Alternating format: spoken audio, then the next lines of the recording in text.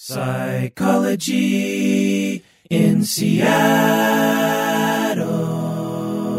So, Bob, I have a lot of questions from listeners for you. So I thought I would read those questions and then we would answer them. What do you say? That sounds curious. This is the Psychology in Seattle podcast. I'm your host, Dr. Kirk Honda. I'm a therapist and a professor at Antioch University. Who are you, Bob? I am a therapist in practice here in Seattle. I do a lot of couple counseling, and I do that DBT skills class, and you and me have been friends like half my life. Half your life. Yeah, half my life, too. Yeah. So this is from an anonymous patron. This is about the disorganized attachment style that we talked about. Oh, yeah. And they write, "Hi, Kirk. I just want to thank you for being so blatant about disorganized attachment. It makes sense that it would be frustrating to treat, as it is so horribly frustrating to live with when you finally learn about your own behaviors. Mm-hmm. It does get very sad and self-defeating more often than not, but knowing as much as I can about it does help a ton. How does Bob know that his therapist likes him?" So just chiming in, they write a little bit more here, but just to chime in case people don't remember, we were talking about disorganized attachment and how it is a very so when we're mistreated growing up and neglected and abused and that sort of thing, we will develop sometimes what we call disorganized attachment, in which we have a difficulty finding ourself. We have difficult working models of self and others, meaning that we because of the way we were treated, we have a working model of the self that can be quite negative, and a working model of other people that can be quite negative as well. Expecting negative, interpreting negative, not really having much hope for relationships going well, not trusting other people, and that there's no way of coping. When you have disorganized, that the word disorganized comes from, there's no organization to the defenses. When you have other kinds of attachment styles like avoidant or preoccupied, there's a organization to the defenses. They can be just as quote unquote dysfunctional as disorganized, but there's some orientation of the coping, whether it be narcissism or borderline or passive aggressive or paranoid, or there's some way of making sense of the world. It can be highly distorted, but there's some way of for people who are disorganized, they don't have a consistent way, and it can be very distressing for the individual because there's no landing around.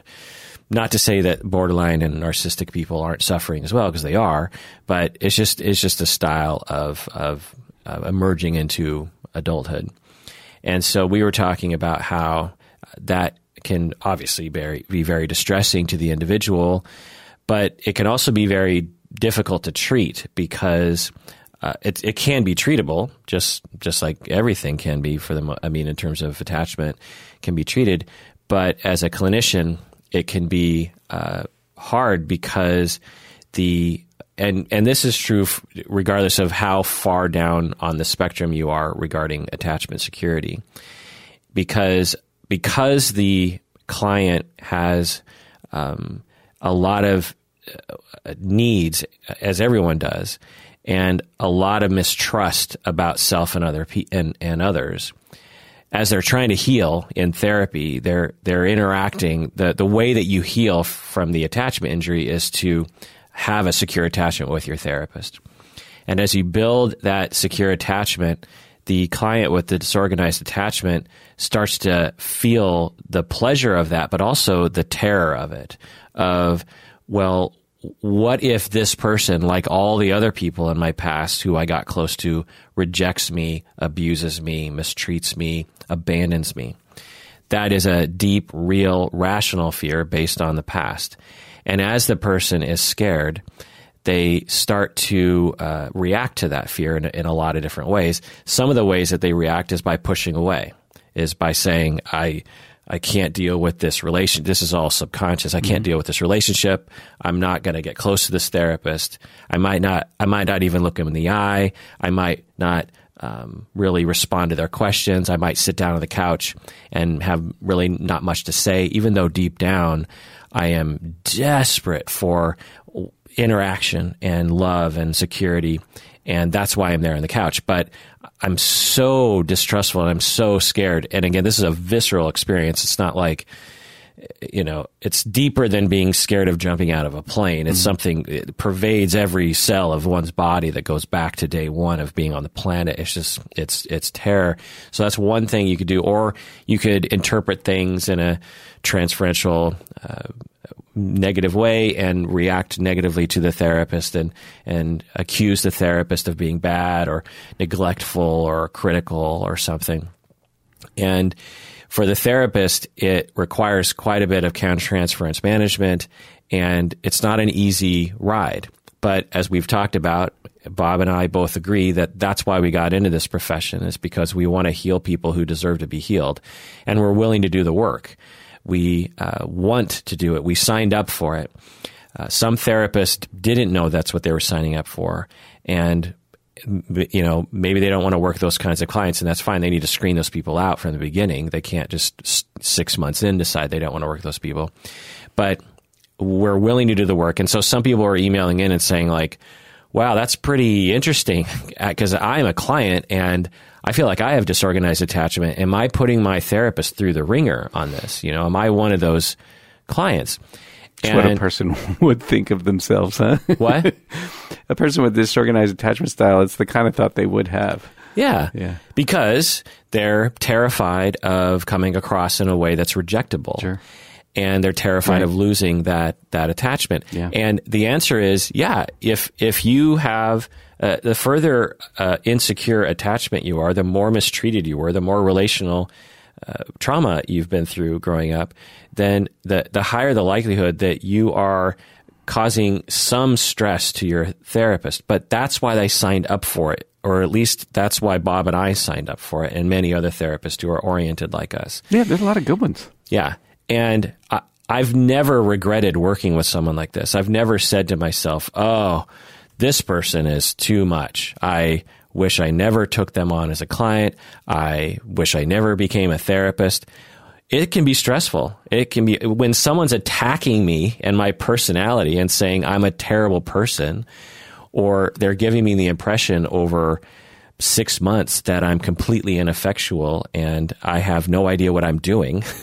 It's rough. It doesn't feel good for me. I'm a human being and I'm trying to be good at my job. But because I have people to talk to and because I have books to read and because I have training in this, I know that when that's happening, that means the relationship is deep enough and secure enough and intense enough to provide a healing space for this client. And I quickly return to a place of compassion for myself and for the client.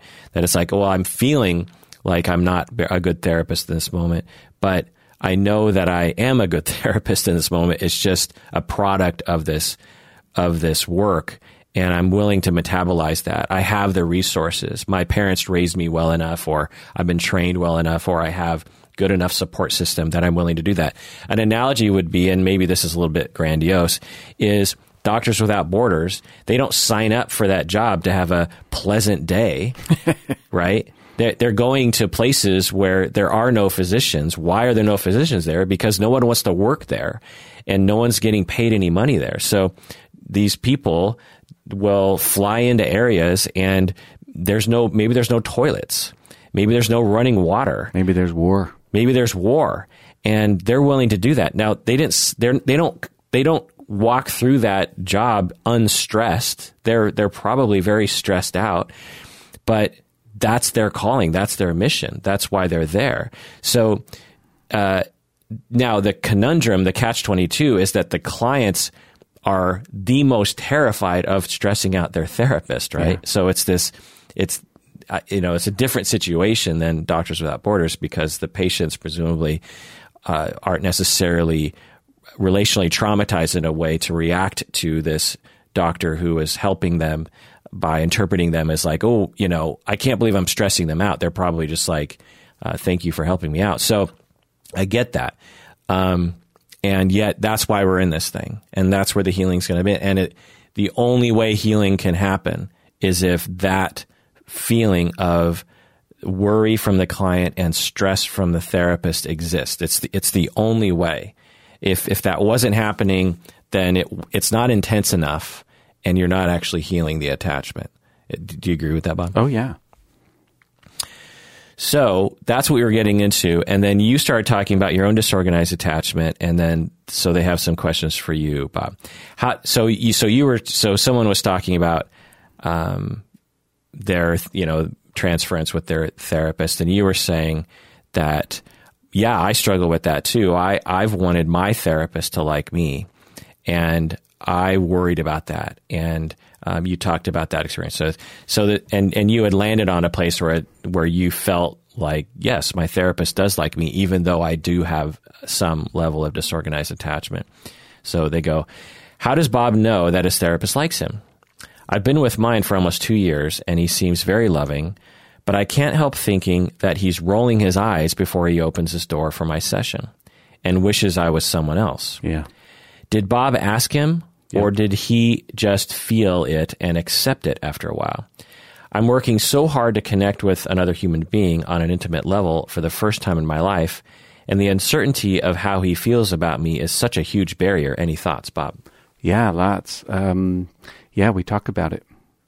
And when he says that he feels compassion for me, that he enjoys our sessions in my company, part of me gets sad, and I feel my own longing, and part of me mistrusts, and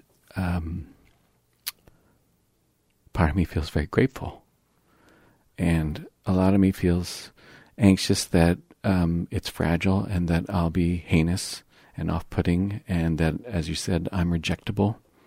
And so I often do not feel like I can count on it, like, don't phone it in, don't depend on that.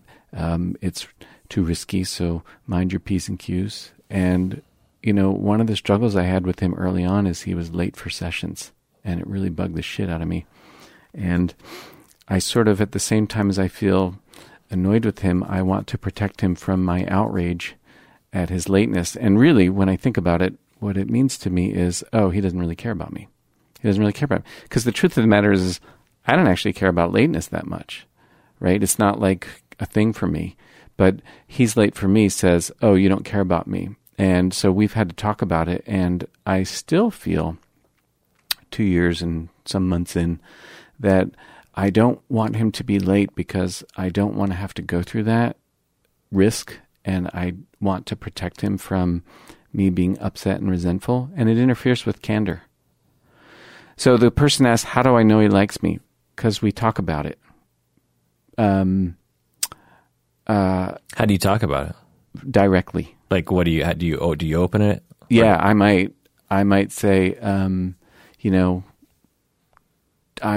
do you care about me, or am I important to you, or, some version of that. And, and more frequently, he'll say things like, so we're here and we're caring about you and we're enjoying you. This is fun. I'm having a good time with you. I like our meetings, that sort of thing. And, it comes through this filter of, yeah, but maybe you don't, or yeah, but maybe you're saying it. So the question of, do I trust it? We talk about that. He says, how do you know? Like, what? You can't see inside me, so how do you know? And I look at him. I look around that room. I've been going there for 2 years. Has a view of the Space Needle. That's kind of nice. Everybody in therapy knows this. Your eyes will go to certain places in the room. You have your places, right? Sometimes the places are your safe places, like where you go so you don't have to look at the other person. But I'll look at him, and he's a tall guy. He's 6'5", and his chair is, because he's a tall guy, he needs a taller chair, and his couch is actually kind of short. So I end up looking up at him, which I do not like. But he'll move back and forth, and he'll raise his chair up and down or whatever. And, it's like the thing's on wheels. And so So let's see. What was my point? It was. You're asking him about if he likes you. How do you know it's safe? He's like, well, how do you know? Like, what's the evidence? And I'm like, well, nobody busts in the room. In 2.5 years, you haven't rejected me. You haven't kicked me out. You haven't told me you're frustrated with me. You haven't told me anything about not liking me. Sure, you could be lying, but what do my eyes tell me? One of the things about people who grow up in trauma is they have very good eyes. They don't miss much. I don't miss much. And I look at him, and what do I see? I see this guy with a nice smile on his face, with a gray beard. I see this guy who's 7 years younger than me, which, by the way, we did talk about. I used to say to him, I feel haughty towards you sometimes. I just and he's like, oh, well, what's that about? And I'm like, dude, you're 7 years younger than me, and you're telling me how to live. And I'm horrified with myself for saying it, like, oh shit, now what's going to happen, right? And you know what he said to me? He said, I think I said this on the podcast before. He said, yeah, that makes sense. And honest to God, since then, it's like, I don't really care how old he is. It's like, I think I needed to let the cat out of the bag so the cat could just walk around, like I don't need it. So now I just sort of feel like another layer or another level of like safety and trust with him. Well, you and I were therapists in our 20s and early 30s. Oh. I mean, when was your first session? How old were you? I was 23. As a master's level person. Oh, as master, I was 28 or 9. So we were both in our 20s. Yeah. And most of our adult clients were older. And I know. All of them, or the ones that we were good enough for, transferred onto us, meaning they do would see us as parents. We do. We transfer. Right. And so doesn't matter how old. It turns out it doesn't matter. Though to my ego, Well, answer me this. So if you didn't think about his age, was that easier? I don't know. I did not think about it. Because I find, for me anyway, that if I don't think about it, I don't notice it. But as soon as I think about age and numbers, then my mind kind of locks into the cultural notions. Oh, yeah. And I go, wait, what's going on? But if I, like my last therapist, I never asked her how old she was. I don't even think I ever thought about it, because I think I knew if I did, it would be not good for me. But I suspect she was younger than me. Or at least my age, and that kind of wigs me out a little bit, because I want to see her as above me. Me too. Yeah. So, is a part of this you being open or making a choice to seeing it in a positive way? So you're asking questions of how do I know that you really like me? How do I know that you really don't secretly hate me? Right. And the therapist is like, well, what do you see? Yeah. And there's no way to know for sure, right? You can't really know. So as part of it, making a choice in your mind to trust. Yes, that's exactly what it is. It's making, and for the first time in 52 years, I'm actually making a conscious choice to trust someone. Like, conscious choice to actually trust. It feels like shit. It's really scary, right? And I have to do it every Monday between the hours of 9 and 10, more or less. Nobody does anything all the time. So we have these moments where I'm faced with this choice. And I use the evidence in front of me, which is, this guy's been really good to me. Really decent. And nothing but. And sure, he's probably been annoyed with me. And of course, my mind wants to amplify that and blow it out. And it's like, oh, if he's been annoyed with me, then I'm annoying, and it's rejection. And it's like, it's all vulnerable, and I can feel that even right now as we talk about it. But the truth is that's normal. It's particularly normal for somebody who's the therapist of a person who's like me, because it is, as you said, challenging, right? But the feelings themselves don't mean what I tell myself they mean. They mean something, but they don't mean that. So for me to shake that off, 52 years is a long time so it's not going to shake off immediately. And as you said last time we were together and we talked about this, you said, well, maybe what happens is you move from disorganized to preoccupied or something like that, which, you know, I could see where for somebody that could feel really fucking discouraging. Like, oh, really, Kirk? That's the best I got? And you know what? It might be. It might be. And for me, wherever I land on the mountain and I have to climb, that's where I land on the mountain. That's where I have to climb. And however far I get before I die, that's as far as I get. And to be honest with you, none of this shit really matters to me. What really matters to me is my marriage. And how is this shit getting in the way of trusting Colleen and being real with her? It's every day. So if I can move it, I don't give a shit if I'm fucked up. If I can move it, then I can move it.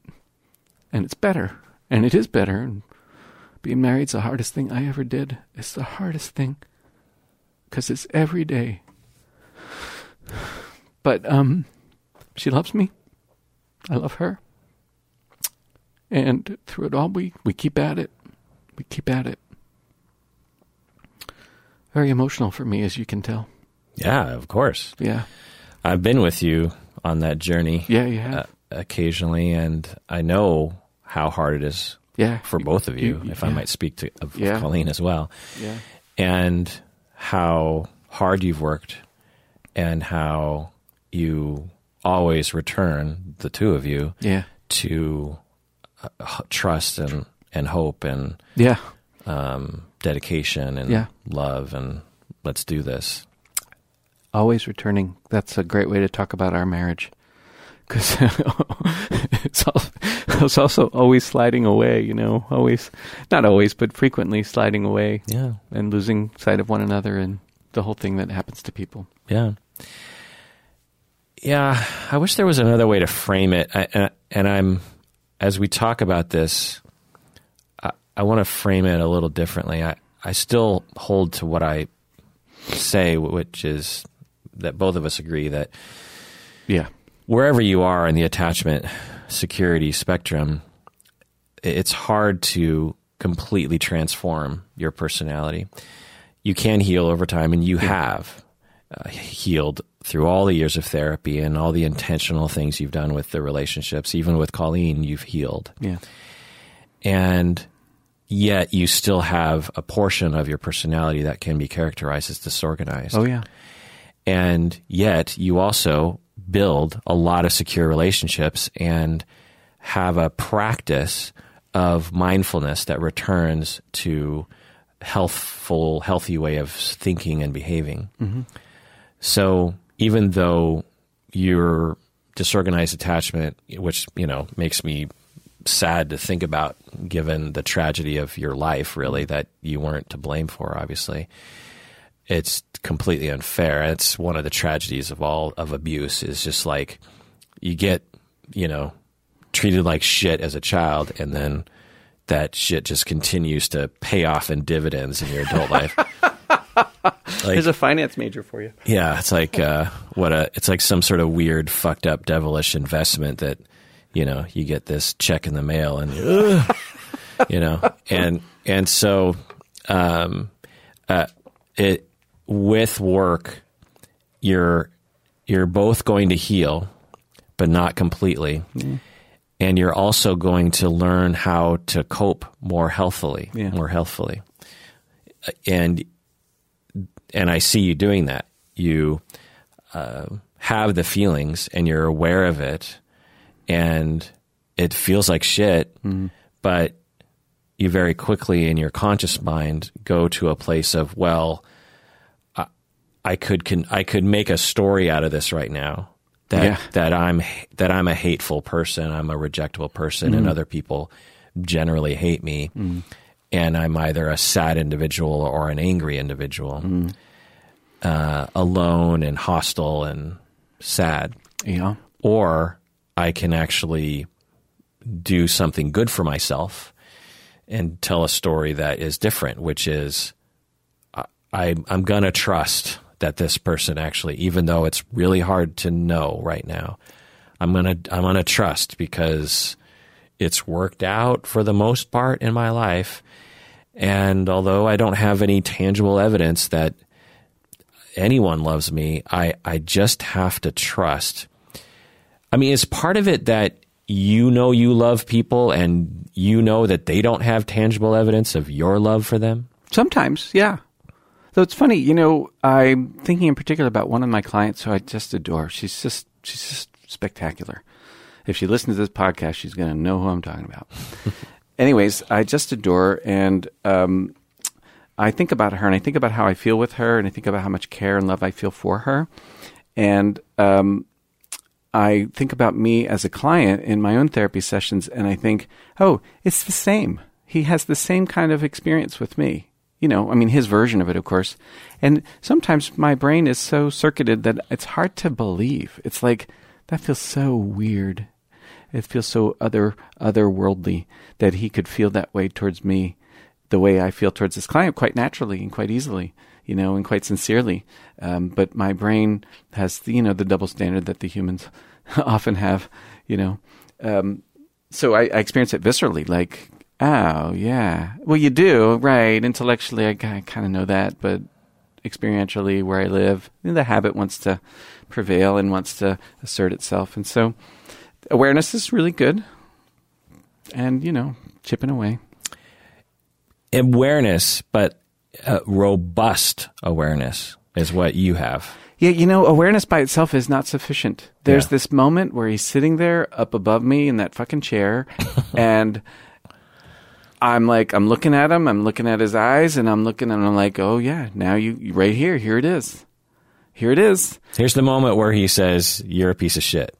Well, here's the moment where I get the choice. Oh. Do I want to trust? Do I want to trust? Actually, he'll say it that way. Do you want to trust? Do you want to? Yeah. What a great question. Do I want to? Well, yeah, actually, ultimately, I do want to. Do you ever rattle through the evidence? Oh, yeah. Yeah.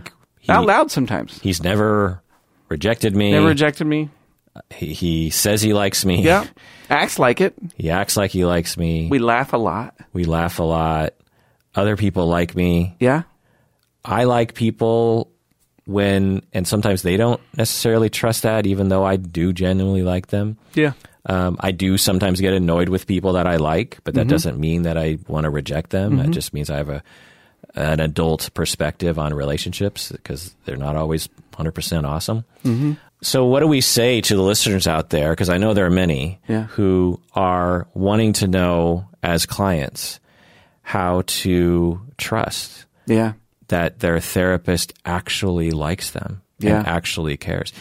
For people who aren't therapists, like yourself, for people who are in the first 6 months of therapy, for people who might have therapists who aren't as good as your tall-ass therapist, who are a little less adept at noticing and responding to those kinds of things, which I would think that some therapists aren't as good. Sure. But the therapists still care, but they're just not as attuned and practiced or something. We make mistakes. Yeah. What advice do you give to these listeners? Well, it's always the same advice, right? Talk about it. It's hard to talk to therapists about therapy. But it takes trust to talk about it, right? It does. So even saying that, I don't trust that it's safe enough for me to talk to you about my experience of you. Completely leading edge, legitimate, important thing to say. Yeah. Yeah. Can you throw out some more phrases? Because I feel like these kinds of sentences are not in our culture. There's certain kind of phrases like, no, you didn't, or something, where it even though I don't want to ever say that phrase again, it will pop into my head or something just because I've heard it so many times. And I think that with the sort of healthy phrases that need to be said around attachment, they are not said anywhere by anybody. Right. And I think hearing the words can help people. So what other things might one say as an opener in therapy? I don't know how I feel right now. I notice butterflies in my stomach right now. I notice my eyes don't want to look at you. When I look at you, I notice I want to turn away. I don't feel safe. I feel scared. Let's see. Thinking about just things I've said. I mean, no, I've said all these things. Do you like me? You know, like cards on the table. Don't leave me. That one's hard. Why is it hard? I'm upset with you. Like, I think always in the want is vulnerability. Like when you want something, now you're vulnerable because you might get turned down. Might not get it. Don't leave me. Don't leave me. It's a want for him to stick around. Yeah. To hang in there with me. Yeah. Do you feel the pain of having been left, I should say, in the past when you asked that question? Great question. I don't know that I've risked it. I can't think of a time with anybody else that I've risked it, other than Colleen, I guess, and perhaps previous romantic partners in the middle of conflict. I think that I've spent most of my life, though, being very careful so as people don't want to leave me, and as a result, I half show up. I don't know if I've been brave enough to really risk that with my friends or my family. You haven't risked it with me? I doubt I have. Unless you can think of something, nothing comes to mind. Well, what are we talking about exactly? Like true vulnerability or something? Yeah. I can think of a time when between you and me, something scary happened. It was you wanted to talk to me. You wanted to meet me at Floanna's Diner. You said, I want to talk to you about something. And I was a couple days before we were going to get together, and I remember thinking repeatedly over that time, oh, Kirk doesn't want to be friends anymore. Oh, shit, he doesn't want to be friends anymore. Oh, shit, oh, shit, oh, shit. Oh, my God. And when we sat down together and we talked about the thing that you wanted to talk about, it didn't have anything to do with us. It was just something you wanted me to know. And something in my life. Something about your life that you wanted me to know. Yeah. And something I wanted support for, I think, right? Yeah, I think so. Yeah, I should hope so. I mean, I certainly wanted to give it because, hell, that was hard. But I remember feeling so relieved. And I do remember saying to you, yeah, I was afraid you didn't want to be friends anymore. Yeah. And, I love you. You're my friend. I care about you. We hadn't seen each other much. It's hard for me because juggling a marriage and feeling safe enough in marriage to have other relationships is actually quite hard for me. So I don't see my people as much. Let's see. I was telling you that because. Well, I was asking you because you said that you, aside from your therapist and Colleen, you don't show up entirely because of trust. Right. And with me, I was surprised actually by my fear. Pleasantly in a way. I mean, it's like it's really good to know that you're important to me in a way. It's not so great to feel like it's so fragile. You know.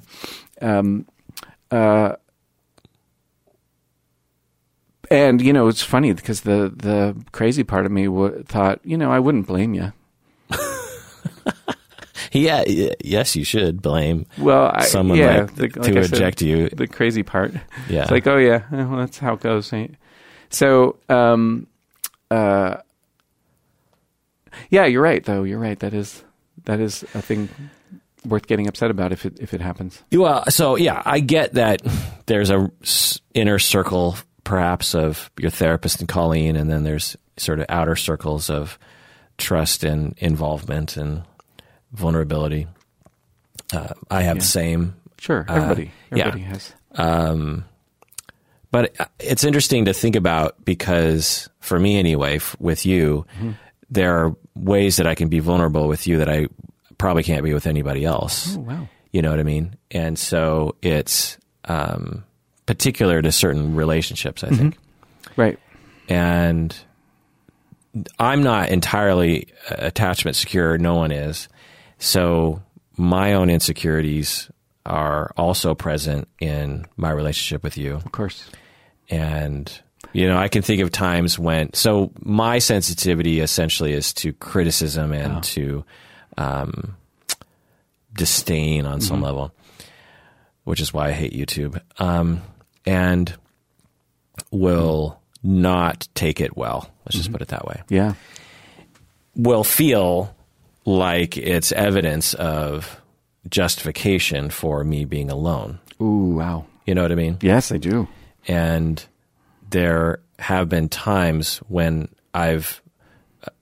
you've legitimate or justifiably criticized me about things. We've talked about some of them we did. Are kind of burnt into my brain, like old CRT computer screens.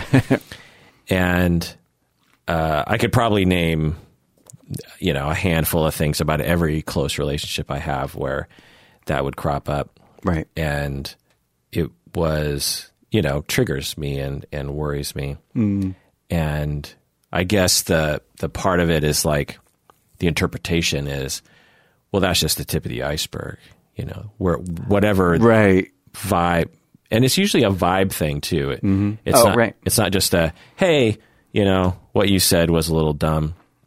There's some sort of intensity around it, some sort of anger or intensity and sternness, I suppose, that will trigger me to think, oh, that's the tip of the iceberg. They've been hiding this massive iceberg underneath the surface of disdain and contempt for me, that they've never really liked me, that kind of insecurity. And so that's what I have to fight against. That's what I have to, similarly, I have to say, well, I can either go down that road and not have anyone in my life, or I can trust that it's not the tip of the iceberg. There is no iceberg.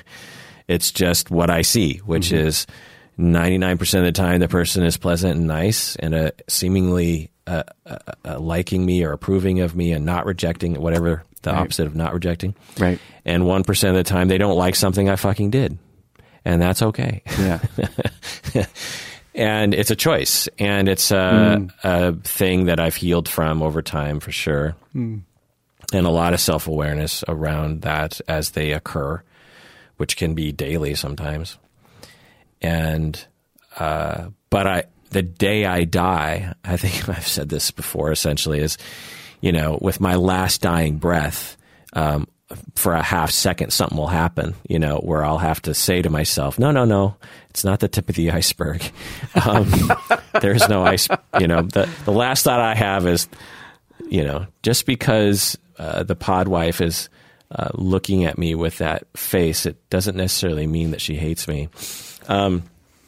So I'm never going to get rid of it, but I am going to heal. I am going to become aware, and I am going to have routines of coping, like maybe even just saying, so I just want to check in. You're not saying to me that you have general contempt for me in this moment. I just have to check in. Yeah. No. I don't have, I'm just saying, it's just this, I like you. This one little thing, like, I think you should change. You don't have to change. There's a routine of, okay, when I feel this feeling, I have options. Right. That I can say, like you're saying in therapy, don't leave me. Do you like me? I can't look at you. I'm scared. I feel unsafe. When I've been worrying about this session for the past 3 days because last session I said something that I think you didn't like, and I thought I was going to show up today and you're going to terminate with me. Just having the words, and then that's the powerful trust action, trusting action to say, because when you say those things, you're trusting that there might be a positive answer to this. There might be a positive response from the other person. Otherwise, you wouldn't say it at all. Right. And so, and then when therapists actually respond well, and to you therapists out there, because you're listening to, some of you are also clients, but some of you are just therapists who are thinking about this, is I hope that this is getting under your skin. If I know I'm preaching to the choir, definitely with some people, but with others who haven't really been trained in this way, who've been trained strictly in a CBT model or a family systems model, they might not really fully identify with what we're resonating with here. And what what a wonderful thing we can do as therapists. What a wonderful thing that we can do is to encourage or respond well to those conversations, cultivate those conversations. And when the client asks those questions, pouring it on. Because I know therapists and I know certain pockets of our industry that if a client asks, do you like me? The therapist is, quote unquote, supposed to say, why are you asking me that question? What about you makes you ask me that question? Mm-hmm. And I find that to be horrible. It's deflecting. It's fine in a certain realm, like, sure. Are you heterosexual or do you like blondes? Like, there's certain things where you could say legitimately, like, I'm interested why you're asking that question. Right. But when someone asks a central feature of the healing nature of therapy, right, and all you have to fucking do is say, yes, I do like you, then you should be doing that. Yeah. When you understand the importance of the security of a relationship, right. And there's nothing wrong with saying. But the other thing is, and I've had these conversations with clients before, is they will ask me that question, and I'll say, well, so the short answer is yes, I do like you. But if you want to hear my full answer to this, like, let's get into that conversation, because I think it might actually help you to know what's in my mind. Right. I think it might help you to be able to trust everything that's happening from me. Because 99% of the time I'm either neutral about you because I'm not like, there's not a super big valence about you, or I'm very positive. I respect you. I like you. You're a nice person. You're trying hard. I don't dread talking to you. There's a lot of funny things you say, or interesting things. You've said some things as a client that have affected me, where I've wow, that was pretty profound. Right. I think I could learn from that. Right. But I'm not going to lie. There are some times when, I get a little annoyed. Now, some of that annoyance is just me, where it's just triggering something in me, like an issue of mine, like you remind me of my brother or something that I didn't like about him, and it just sort of reminds me of that, and I notice that, and sometimes I don't. But it's fleeting, and I own that. And sometimes I'm annoyed with something you did. Like once when you did this, I was slightly annoyed because I felt like you were not being nice to your spouse, or you were not being a good citizen in the world in that way. It's kind of a, shall I say, selfish attitude. I have those selfish attitudes too. It's not like you're any different than me or anyone else. But I'm not going to lie to you and say that I'm 110% in love with you all the time. There are times when, if we're going to get into this, if we're going to actually have a relationship, there are times when I'm not like 100% behind what you're saying. But that's a big difference from disliking you or rejecting you. Right. It's okay for me to be like, that's not for me. That statement or that attitude, that's not for me. And maybe, we can work on that.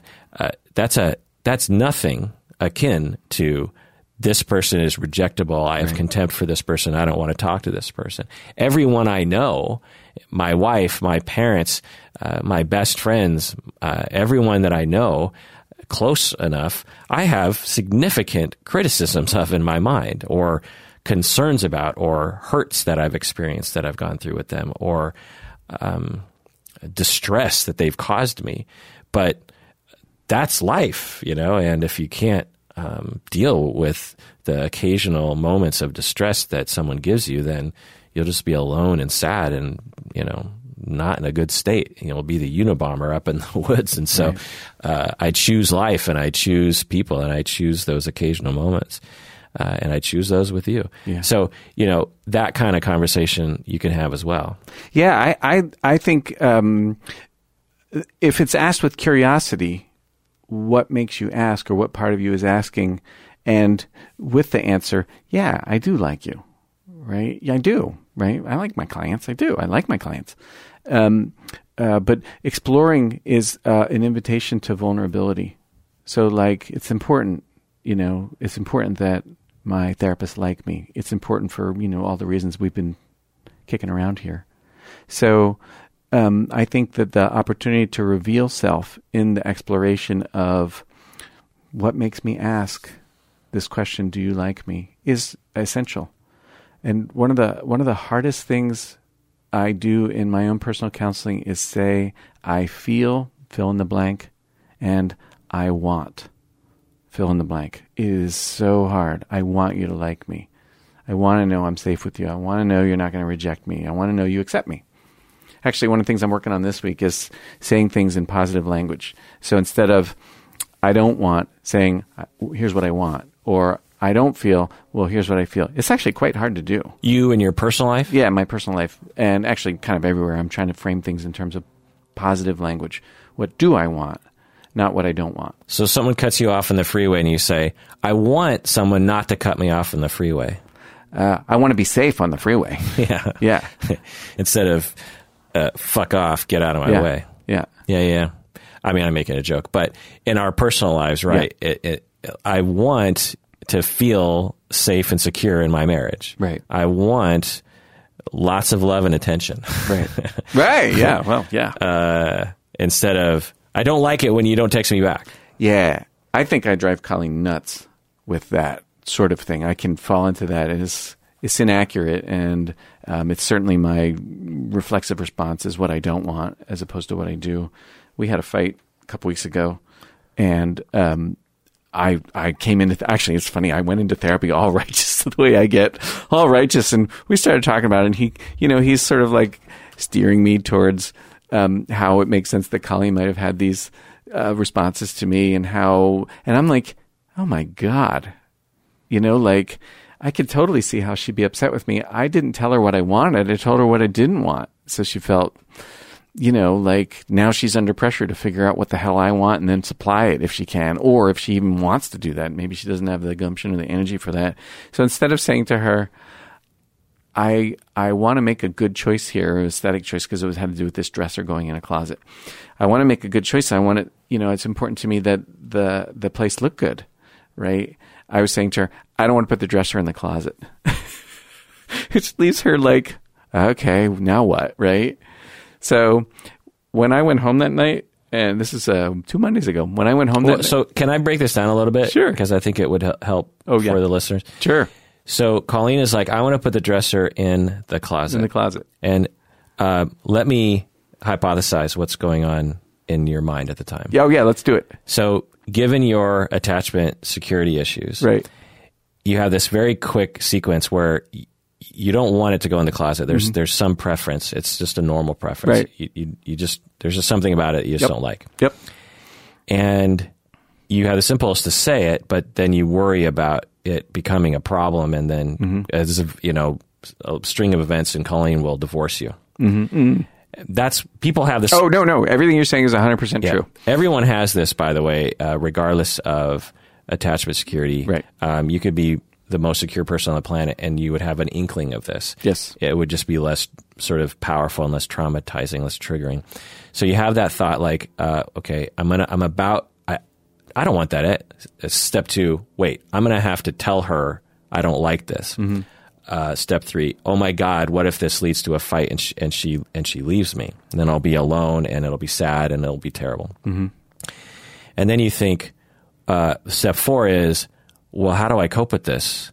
And then you're just kind of up in your head, and you're kind of frozen in a sense of, so I have to tell her. So you just say, I don't want it in the closet. Well, what I tell myself is my preferences don't matter. So then you go to irritation, to another trigger, interesting, of not worrying about abandonment, but this is just yet another example of how my preferences are rejected. Yep. And I never get my needs met. Exactly. And then, interesting. So this is all before you say anything. Oh, yeah. This is all happening. And then, so then you're angry and hurt. Yes. Before you say anything. Before anything happens. And then you just say, I don't want it in the closet. And part of you might feel a little righteous around. Oh, a little? Around like, how dare you not respect my wishes. Right. And reject me over something so small and make me feel like shit over something so dumb. And then It's comes like you were there in the yard with me when we were having the conversation. That's exactly what goes on for me. And then you have you say what you say, but it comes out in a very interesting way. It comes out in a way that she probably knows very well, which is like, something's going on. I don't know what's happening. And she's not your therapist. Nope. So she has her own triggers and her own issues. Yup. And so now she has some sequence of events that are probably similar in terms of just like, so my preferences aren't going to be heard, or why is he upset already, or, whatever that's happening. Right. And then you get into then the fight happens, or the distance happens, or the distress happens. And then that's where the damage is done, right? Then actual shit actually goes down. Shit went down. People say, fuck you, or I can't believe you, or I can't deal with you right now, or why do you always have to be this way? Or, that's when people actually say things. When couples come in or individuals come in and describe these things, I always want to start with that initial thing. Mm-hmm. And given the fact that you've done so much work and you're a therapist yourself, you can instantly kind of rattle through those very quick microsecond reactivity and traumas, and you're very familiar with that. I think you give me a little more credit than is accurate. What do you mean? Because I actually wasn't thinking about any of this shit till I went to therapy the next day and talked about it. And, at first I'm like, all pissy, righteous. And we slow it down and do the very kind of breakdown that you're describing here. I reframe in my head. I start seeing things through a different lens than the distorted. So how, though? Because I know a lot of our listeners are asking that. Is it the amount of work you've done? Is it the choice to trust? Is it the choice to trust humans, or to trust the positive narrative? Like, what is it? For me, it's a desperation for my marriage to be good, and for me to know that I'm being a good husband. And so I'm willing to accept the feedback from him and listen to what he has to say, because 2 years and he's been helping me and usually has good things to tell me, and I listen, and I notice things go well as a result. And his willingness to say, I can see how she would be bothered by this, because you're saying what you don't want, and it's leaving her adrift to try to figure out what the hell you do want. And she may not be interested in trying to figure that out. It might be quite hard for her. And me, I'm just like, don't my preferences matter? And I'm mad about it.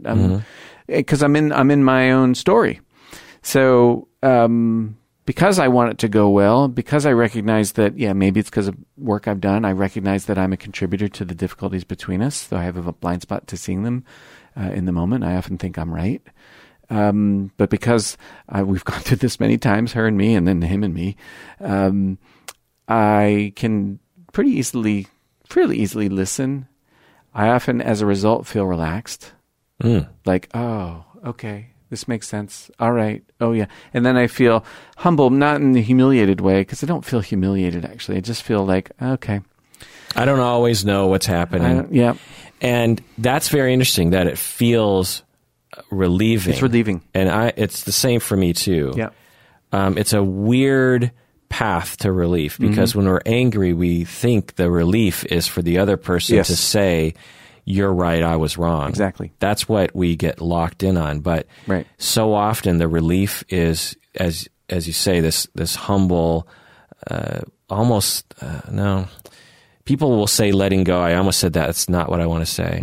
It's just a reframing, as you said, and just a different narrative, and really the true narrative, as far as I can tell. Yeah. And and with that narrative, it's such a better world, by the way. Right. Such a better world.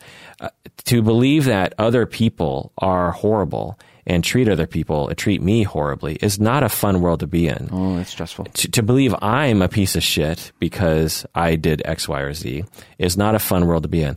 A much funner world to be in is we all have attachment insecurities, and we have these sort of micro reactions and these very quick traumas that are triggered, and ideas that are said, and narratives that are made that compel us to be very, very hurt, and consequently very, very angry. And interpersonally, it creates this cascade of hurt and anger between the two people. And both people began that process trying to love the other person and trying to be loved. And there was this misinterpretation, and this story was told. And if you see it that way, then it's like, oh, what a better world to live in, where everyone's trying to love each other and everyone has their sensitivities and their vulnerabilities that make them feel hurt to the point where they can't tell the other person that they're hurt.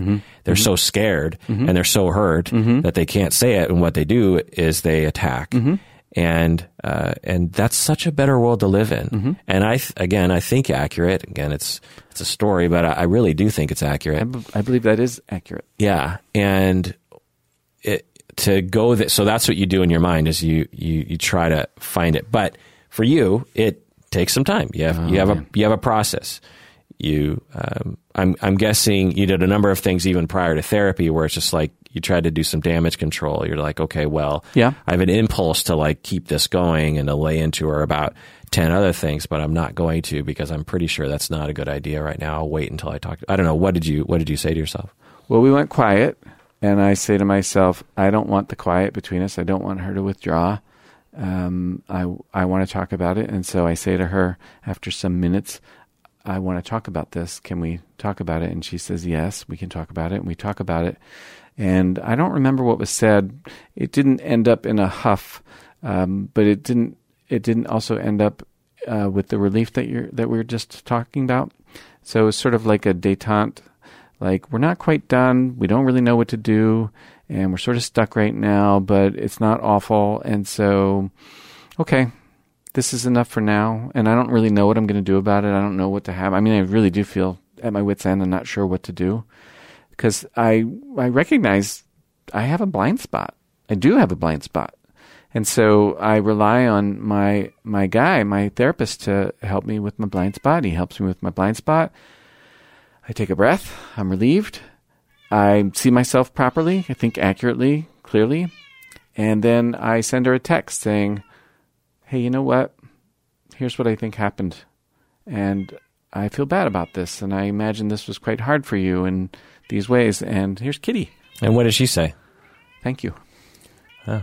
So she trusts as well. And when you come back, and she allows, instead of, see, that's why. Yeah, no, Colleen's not like that. Okay. She said thank you. She often will describe her own difficulties, almost like if I'm doing it, it's an invitation to for her to do it, and then we're connected. That's great. Yeah. That's very healthy. Yeah. I want to know what you think about the following. All humans have insecurity, as you were saying, and all humans need to check in at the home office, and that's normal. Like, all humans need to hear, I love you. All humans need to find out that their partner, yep, I care about you. Yep, I'm really here. Yep, I love you. Yep, you're important to me. Yep, I'm making this as safe as I know how. Yep, your safety is important to me, and all that. And that's normal for humans. And that the folks that are securely attached have a facility for doing that more easily than others. Mm-hmm. Yeah. Yeah, absolutely.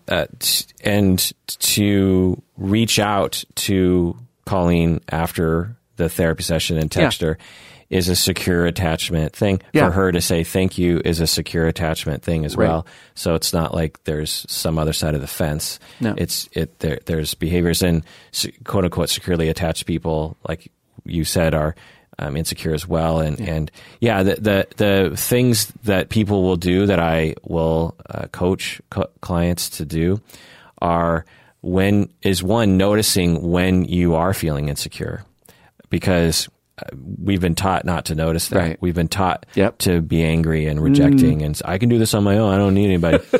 And so one is just noticing that. It's just like, man, I'm feeling, something happened, or I haven't had any real closeness with my spouse lately, and I'm feeling that right now. Or you go to a dinner party with your spouse, and your spouse was talking with other people and not you the whole time. Yeah. And you're driving away, and you notice, like, I feel distant from my spouse right now. I like being close. Right. And now I can tell myself the story that my spouse is a inherently neglecting, horrible person who purposely wasn't talking to me and was purposely talking with everyone else because that's just how they are inherently. Or I can tell myself that, 100 other explanations, like my spouse likes to talk to people and they get to talk to me all the time. Or my spouse gets kind of nervous in dinner parties. And one of the things that kind of falls away is, while they're nervous, is their ability to notice my feelings, which makes sense. You're terrified, and you're about to give a speech in front of 1,000 people, and your spouse comes over and bids for some attention. You're not going to have the resources in that moment. And a dinner party can absolutely be that way for some people. So there's a lot of different explanations that are not probably the incorrect thing, which is my spouse is inherently bad and our marriage is bad or something. I'm not important. Yeah. And so you are driving away from the dinner party and you notice that impulse, and you also say, okay, well, I want to go in this direction, but I'm going to trust that my spouse loves me. And you know what? Regardless of what just happened at the dinner party, all I know is right now I feel a longing for some kind of acknowledgement that this person loves me, and that this person is dedicated to me, this person is loyal to me, this person likes me. This person wants to be with me and doesn't have any secret plans to leave me. And so I'm just going to say, so honey, I'm just having one of those. And this is the other thing that I tell people is, like, the first 5 times you say it, it's going to be real weird because you've never done it before. It's going to sound real corny. But the 100th time, it's not going to be so corny. So get used to the fucking corniness, I tell people. Like, don't not do it because it's corny. Yeah. Yeah, and corny, you're only saying corny because some clients will say it's kind of corny. Yeah. And I'll say it's only corny because you haven't been shown it. Yeah. It's only corny because you haven't seen it before. It seems odd. But I'm here to tell you, it's one of the most fundamental human fucking experiences you can have. Yeah. So there's nothing corny about it. It's fundamental. Yeah. The notion of, I wonder if my spouse loves me is fundamental. Right. I wonder if my parents like me is fundamental. So however you want to put that into words, you can use whatever language you want, but that's the message that you want to ask of your partner or whomever. Do you like me? Please reassure me. That's the other part of it is, you can ask, do you like me? Do you love me? Do you like to talk to me? But another phrase that I encourage people to say is, reassure me that you love me. Yeah. Now, you don't want to be hostile about it. No. Reassure me that you love me, you asshole. You're right. That's not going to work. It has to come from a place of trust and of expectation that it will probably go well enough. Now, it's going to feel vulnerable when you do it right. Yeah, right. But what a glorious thing. And you have to, and by the 100th time you do it, you'll trust the answer because it will go well. The other thing is the first 5 times, 10, 20 times you ask your partner, they're going to be corny and awkward about it too. They're not going to know what to say. Right. So unless I have the couple in the room with me, if I'm talking to an individual, I tell them, like, so just expect weird answers in the beginning and trust me that your partner does love you and like you. Yeah. But the first 20 times they answer, they might go, why are you asking me? Right. Or I don't get what you're getting at. Right. And so you might have to even say, well, what I'm looking right now for just some reassurance that you love me. My therapist told me I should ask you. Fair enough. Blame the therapist when in doubt. Yeah. And, no strings attached. You can say whatever you want, and and there's no right answer, and I'm willing to just have those conversations with you. Right. I really hope that you say something like, "Yeah, I love you a lot because I think about you all the time, and I don't want to be with anybody else, and I want to be with you for the rest of my life," or whatever it is that someone says, or the person says nothing and just hugs you and kisses you and says, or just gives you the vibe that they're there. The vibe. Yeah. So those kinds of bids, as we call them, for affection and for attachment security are normal and fundamental, and regardless of where you are on the spectrum. It's important that people recognize that securely attached does not mean I don't need nothing. Right. It means I recognize my need and I seek it. Exactly. Yeah. Exactly. Yeah. Good point. Well, I like you, Bob. Thank you. I like you too.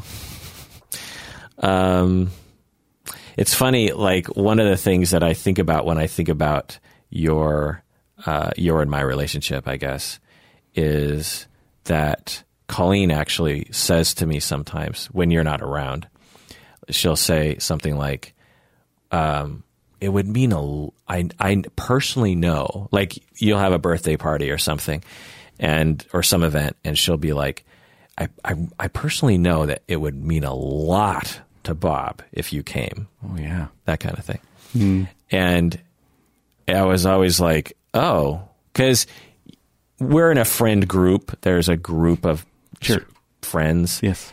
And so it can seem at times, especially in certain eras of our friendship, yes, where it was like, hey, it's the group. Yeah.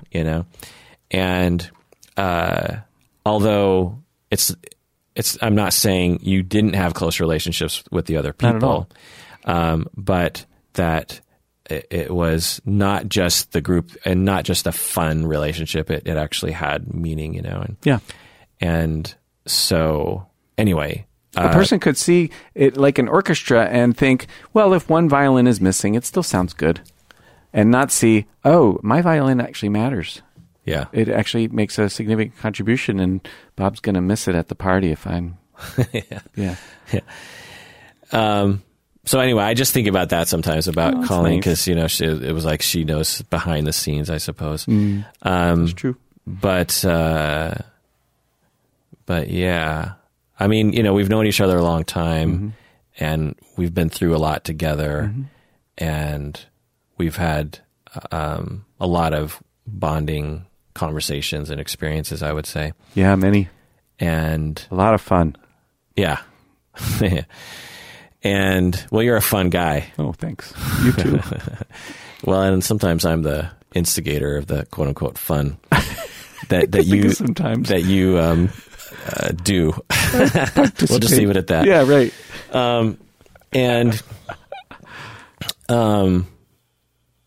I both want to. Well, I both want to know that you care about me and actually like me and want to be with me, and also reassure you that I absolutely like you and want to be with you. And,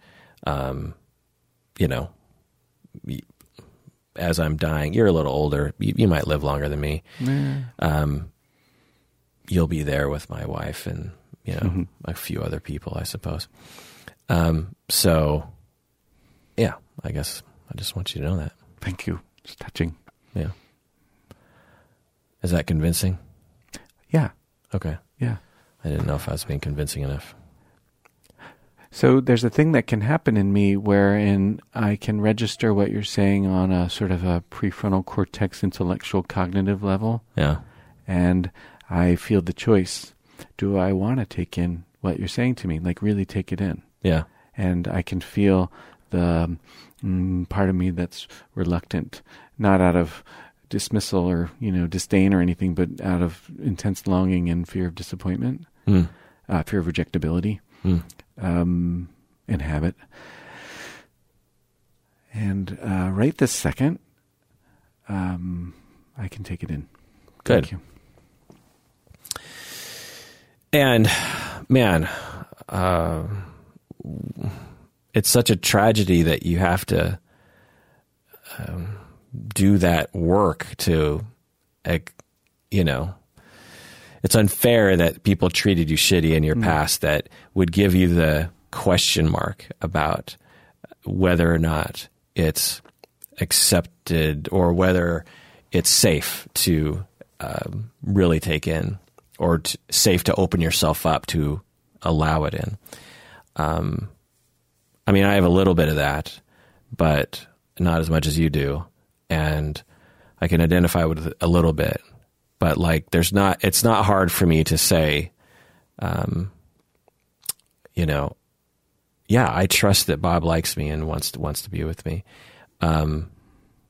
Which I think actually has something to do with just your vibe. You give off probably a more accepting vibe than I do on some level. I don't know about that, but okay. I'll tell you, as we sit here and talk, the question that rattles around in my head, the vulnerable question is, would you still like me if I wasn't fucked up? Yeah. Yeah, of course. I like you because you're fucked up. I don't know. You are who you are. And you've never, ever done anything to me that was inexcusable or relationship rejectable, like I was talking about earlier. It's like, there's been times when either one of us has annoyed each other. There's never been anything that I was in, even for a second in my mind was just like, well, I don't want to be with this guy anymore. I'm not friends. I have to let the cat out. She's got lots to say too. Okay. The cat has an attached, secure attachment style, and just making her needs known the way cats do. Yeah. They're good at it, actually. Cats at my house. Cats are our heroes because they're very assertive. Ah. Well, right now my cat's attached to her food bowl. And it's on a timer, and she hasn't learned how to look at the clock yet. And so, although the food bowl is going to turn in 3 hours, she's really just not quite sure. So she's going to be ready. Yeah. So you're saying that what was the question in your mind? Would you still like me if I wasn't fucked up? If you weren't fucked up? Oh. Well, that's weird. I mean, one, you're not fucked up. I don't see you that way at all, Bob. I don't see you that way at all. Like, you have your issues that we've talked about in this episode and others, but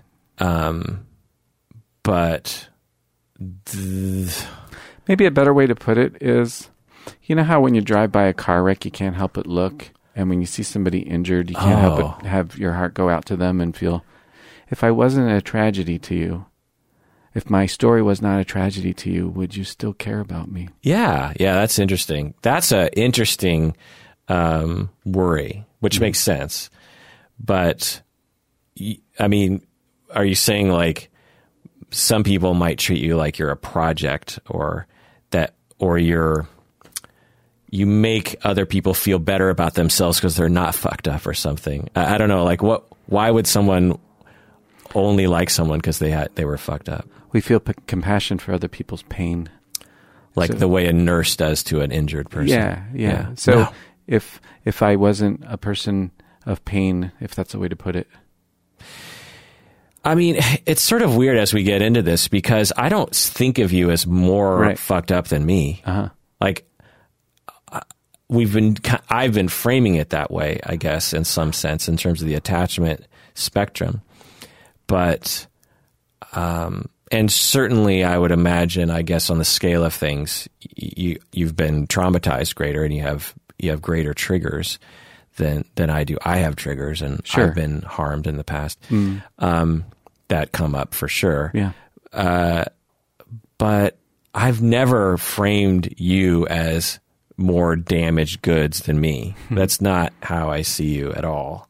I think I've said this in previous episodes where from the beginning I looked up to you because you were older, one, and you knew more about the field than I did. And I would say things and you'd be like, actually, no. And I would be like, oh, really? Or I would ask you things. I remember like, so what does this mean? And not only just professionally, but also just in life, you had been through more therapy. You knew more about how to speak to our own vulnerabilities. And so yeah, I don't think of you as more fucked up than me. It's the kind of question my mind would create, and it's, I think, surprising perhaps from the outside to have that question because it isn't part of how you see me. So I'm listening to what you're saying, and I'm hearing you say, yeah, I don't look at you through that lens that you're imagining I look at you through. But it's the kind of thing that I think for a person like me, a very easy question to, a very easy sensitivity to have. And is it real? Nah. But that's the question you have. Sorry.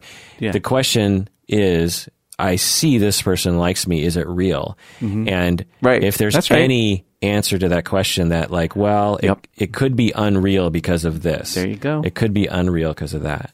My mind is adept at checking all the angles. Right. Just a thing. Yeah, well, thanks for asking. Yeah, thanks for answering. This is the episode in which Bob and I just therapize each other for the entire time and expect that other people would be interested, I suppose. Is this going to be a patrons only, or is this going to be an everybody? No, we'll make this everyone. Okay, good. So let's take a break, and when we get back, let's answer some more questions. What do you say, Bob? Yes.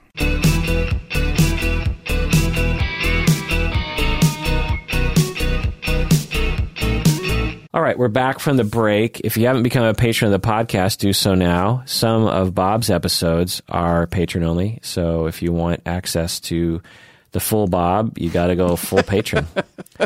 Never go full Bob, as they say. Also, just a reminder that when you become a patron, part of your money goes towards various philanthropic efforts that we do here. We've already donated about $10,000 to various philanthropic organizations, scholarships, LGBTQ charities, animal charities, homelessness, homelessness charities to end homelessness. And so know that when you become a patron, your money is really making a difference in the world. That's so cool. Join us on Facebook and Instagram. Also, I am on YouTube Live every Thursday at 2 p.m. And if you want to talk to me, please, if you want to email me, please go to our website and fill out the Contact Us page. There should be a link below for that, actually. Also, if you want access to our archive, you have to go to our website. Only the last 300 or so episodes are on your phone app. And if you're on Patreon, it's really hard to go back even 50 episodes because you have to scroll up a lot. So if you're using the app on your phone or using the website, if you're using Patreon, it's really hard to get access to older episodes. Wow. The only way you can get access easily to really any episode is to go to the website. I have them all by date. I have pages where it's just by date, and then I have these other pages by category. And so it's a good way to listen to episodes there. Even if you're a patron, you can go there, and there's a couple pages with all the premium episodes on 2 pages. What's the website called? PsychologyInSeattle.com. Oh, yeah.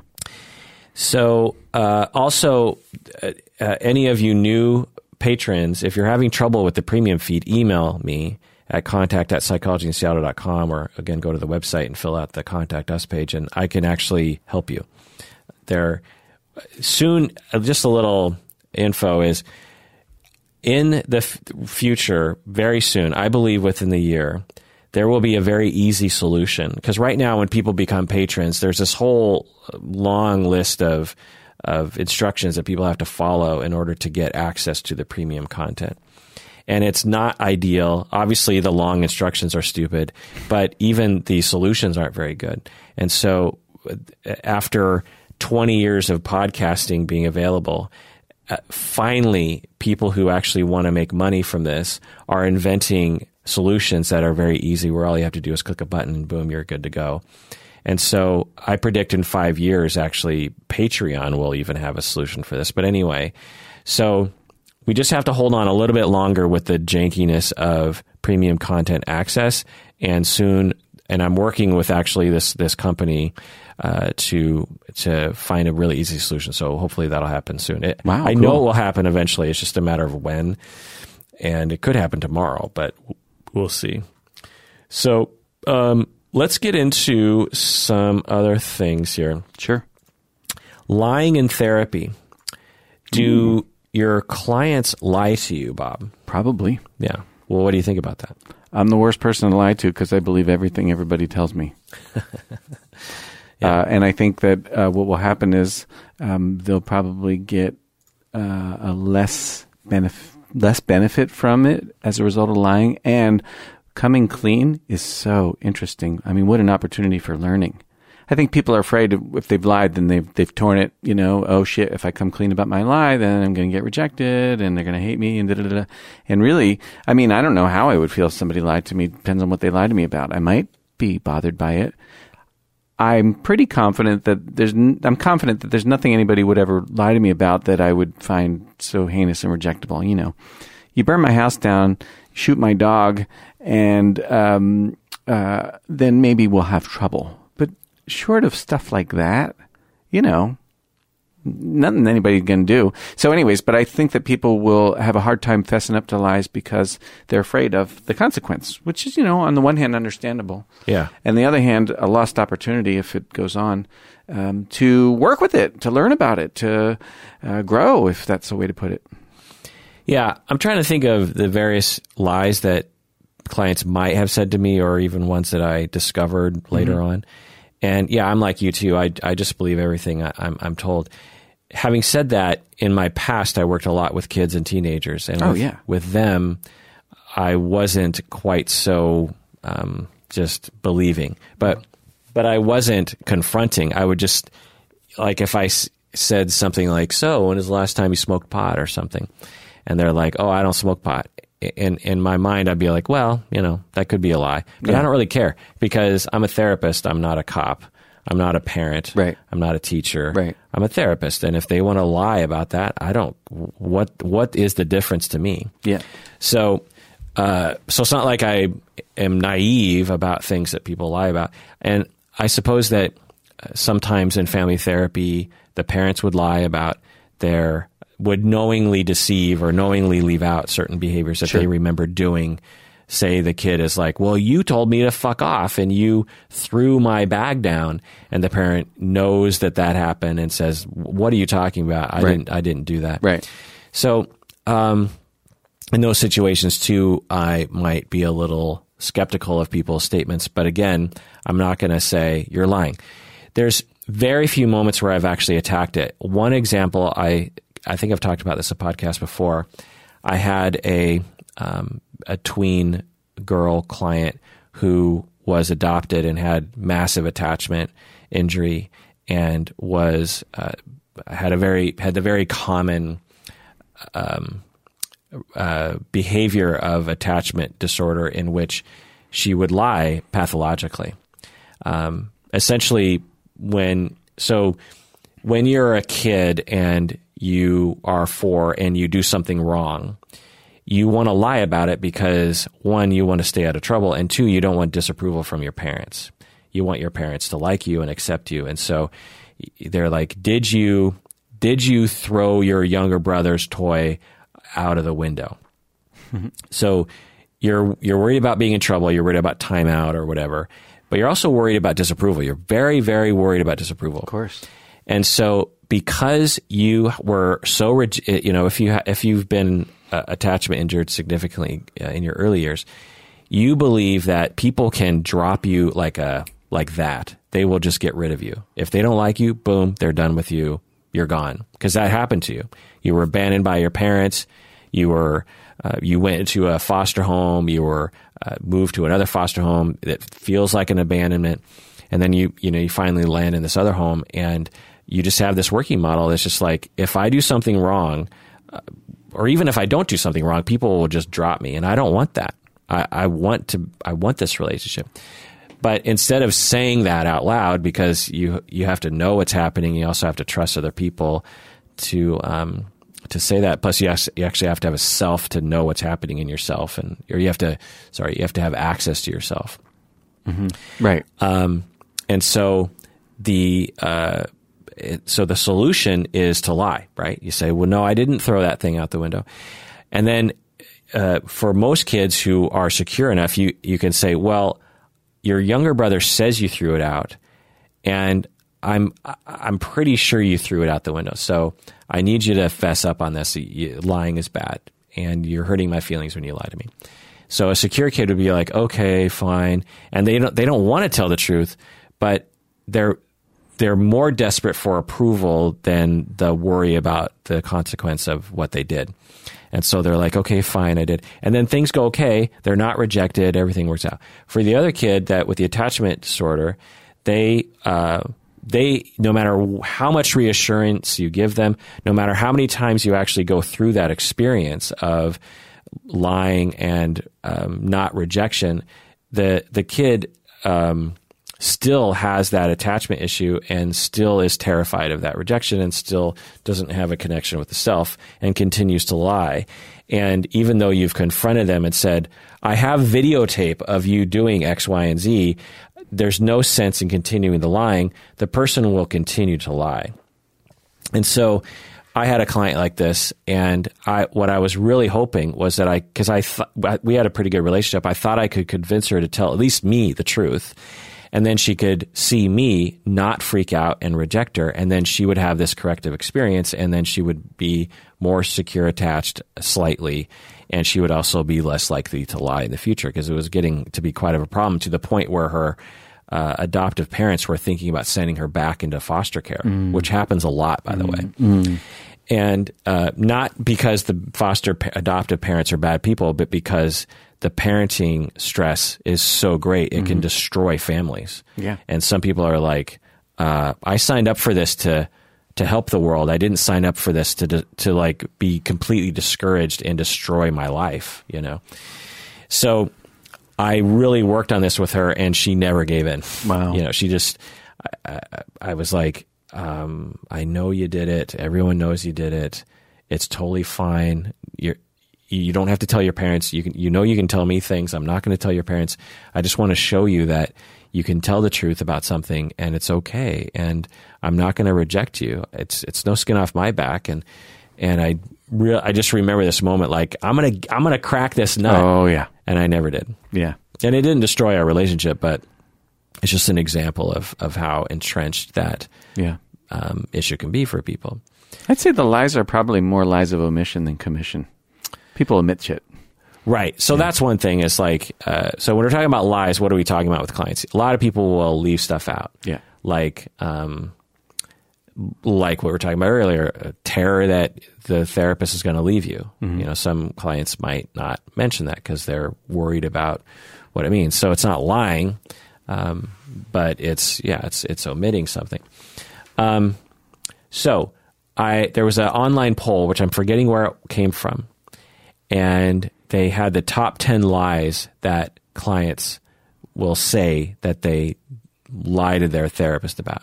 Cool. So what do you think they are about? Oh, let's see. So this is like, you ask a bunch of clients, what have you lied to your therapist about? And they have them by rank and by percentage. I have no idea. What is it?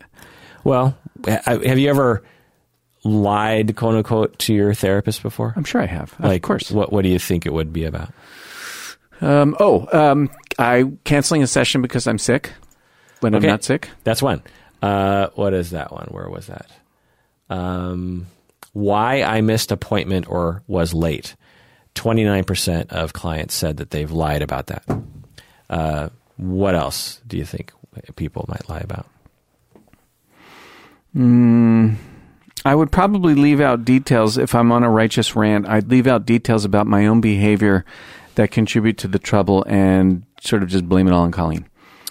Okay. But see if this is in the pretending. Things I have done I regret. I'm embarrassed about. Yeah. Yeah. So 26% of clients said that they will lie along those lines. Other things are, the number one was 54% of people said that they lie about how bad they really feel. Oh, really? Yeah. Oh. Do they exaggerate how bad they feel? Or they underreport? I would imagine most of them are underreporting. I guess some people might overreport, but I suspect most people are underreporting. You've had clients like that where they somehow reveal through some method or means, or you detect, wow, you're actually really suffering. And then you realize, I wonder if they've been suffering like this all the time, and they just haven't been telling me about it because they don't want to bother me with it, or they're hopeless about it or something. Yeah. The next is similar to that at 39%, the severity of my symptoms. 31%, my thoughts about suicide. Oh, yeah. People don't like talking about that. Yeah. 31%, my insecurities and doubts about myself. Yeah. Yeah. Yep. 29%, pretending to like my therapist's comments. Yeah. For sure. Yeah. Every therapist I've had, there have been times when I did not think what they were saying was very helpful. Uh-huh. And I don't think I've ever told them that. Maybe rarely I'll say something like, I don't think that's very useful to me. Usually I just like nod my head and go, okay. Yeah, right. That's what I would do. Let's move on. You know, that kind of. 29%, my use of drugs or alcohol. Right. People lie People about generally underreport. Right. 29%, pretending to find therapy more effective than I do. Trying to think. Yeah, I've done that. 27%, pretending to be more hopeful than I really am. I don't know if I've done that. Have you done that? Yeah. I mean, not like in the way, I wouldn't describe it that way, but like if I'm at the end of session, I might be like, yeah, okay, I think I have some things to work on. Oh, or right. I feel like I have some things that I feel like I know what I'm doing. And because I'm trying to reassure the therapist that they did a good job. Right. But there's a pretty big part of me where it's just like, I don't feel like this is going to help at all. Yeah. I'm pretty sure I'm going to go right back to whatever kind of fucked up situation that was. And it's not going to change. Uh-huh. So yeah. So those are what, quote, people lie about. As we were talking about earlier, as you were giving advice, Bob, it's like one of the best things you can do is you just tell people. Right now, I am afraid to tell you that I smoke pot every day. Right. Or right now, I am afraid of what will happen if I tell you that I think about suicide every day. Mm-hmm. Or right now, I am I have this urge to reassure you that your therapy is working, but it actually, I feel like, I don't know, maybe it is, but it doesn't feel like it is right now. Mm-hmm. Right. Those kinds of things, therapists are trained and they're supposed to respond not only just kind of well, but it's supposed to be a humongous jumping off point for therapy. Right. So you deserve that care and take the leap.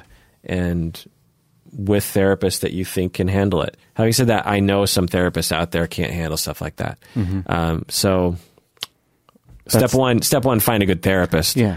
That's important learning too. Yeah. Step 2, tell them everything on your mind because they're supposed to know what to do. I mean, I get emails almost every day from people saying like, I have this thing I want to tell my therapist, but I'm afraid of what'll happen. And what a wonderful opportunity to be proven that the world accepts you. Yeah. And for you to deny yourself that is denying yourself healing. I get the tension and I get the terror. And we live in a society where it's like, oh, it's TMI or keep it to yourself. Sure. Or what's wrong with you? Like you're so insecure or why do you have that kink? Like that's sick. Yeah. Like you like to watch rape porn. Like that's disgusting. You're a disgusting human being. It's all over the place. And what a wonderful thing that therapy provides because it's purposeful. It's in our ethical codes that, you're not supposed to shame people. Right. And you're supposed to be the sort of therapist that understands that there's a lot of different things that are unacceptable to culture, but totally acceptable morally speaking, right. and totally acceptable for humans to have. On the other hand, just because I don't tell my therapist doesn't mean it's a lie of omission. Like I'm thinking about a part of my personal life that I'm openly telling my therapist that I do not want to talk about unless I'm clear there's some benefit and value, but I don't want to turn it into confession about and feel shame because I already feel shamed. And I don't want to just talk about it because you're supposed to talk to your therapist about everything, some kind of weirdo rule. I think it's perfectly okay that clients have privacy. Even from therapists. They don't have to tell everything. Yeah. There ought to be some reason for it, or there ought to be some understanding of why I'm not. Like, it ought to make sense. Yeah, I see clients doing this sometimes. Yeah. We'll delve into some kind of sexual thing, for example. Right. And they'll just glance over it or give the overall gestalt of what we're talking about. Right. And I can tell that they don't want to talk about something. Having said that, there are other clients who I can see they reach that Y in the road and they're just like, well, I'm in therapy. I might as well tell them. And there's like, okay, well, while we're on the topic, this is what I do, and this is what happens, and there's this fluid that happens, and it gets kind of smelly or whatever, and in my head, I'm thinking, I don't know if this is relevant to our therapy, but at no time am I thinking I want to shut this down or I don't want to hear it. Yeah. If anything, what I'm thinking is, ooh, what a great opportunity right now I have to show this person that I'm not going to shame them and I'm cool with whatever this person says. Yeah. So sometimes being TMI with a therapist is actually a wonderful opportunity for some healing. I agree. All right, next question. TMI in quotes, because you and I probably don't really agree. We don't really believe in TMI. No, there's no. My hat's off to my women clients. Yeah. Who talk about, women parts. Yeah. Candidly and openly with me. Yeah. I imagine it's weird and difficult. To me, it's like, well, I have heard this before. It's not new, but I often feel like, all right, way to go. You're like jumping in, aren't you? Yeah. Bravo. Yeah, yeah. Yeah, I mean, with our culture around creepy old men who masturbate to everything, that's a real thing. And I've always thought that was just the silliest thing. Because early in my career, as a close example to this, I would do in-home family therapy. Right. And one of the things that I would have to do is that, I got to meet. So I'd do family therapy and I would meet with the kids alone or the kid alone. I'd meet with the parents alone. And I'd meet with them together. And so if they're all together, it's usually in the living room, right? Or at the dinner table. Right. If it's individual therapy, I might be with someone for a couple hours. And I can't be in the living room because other people have to come and go if there's a bunch of other people. So the logical choice is their bedroom. Right. And it's also a wonderful opportunity to get to kind of know someone by the way their bedroom looks and the posters they have and blah, blah, blah. Plus the kid feels very confident and secure in their own bedroom. And so I would meet with kids in the bedroom, and some of those clients were girls. Yeah.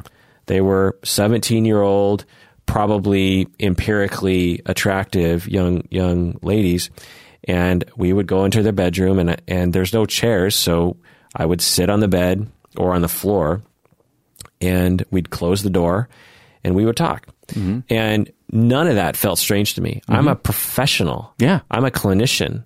I am... never on my mind is anything related to some sexual urge on my part or some kind of I don't know, anything. All I'm thinking about is how am I going to help this person, and what do I have to do to create safety, and what do I have to do to help this person feel safe to tell me what's on their mind so I can actually help them and their families.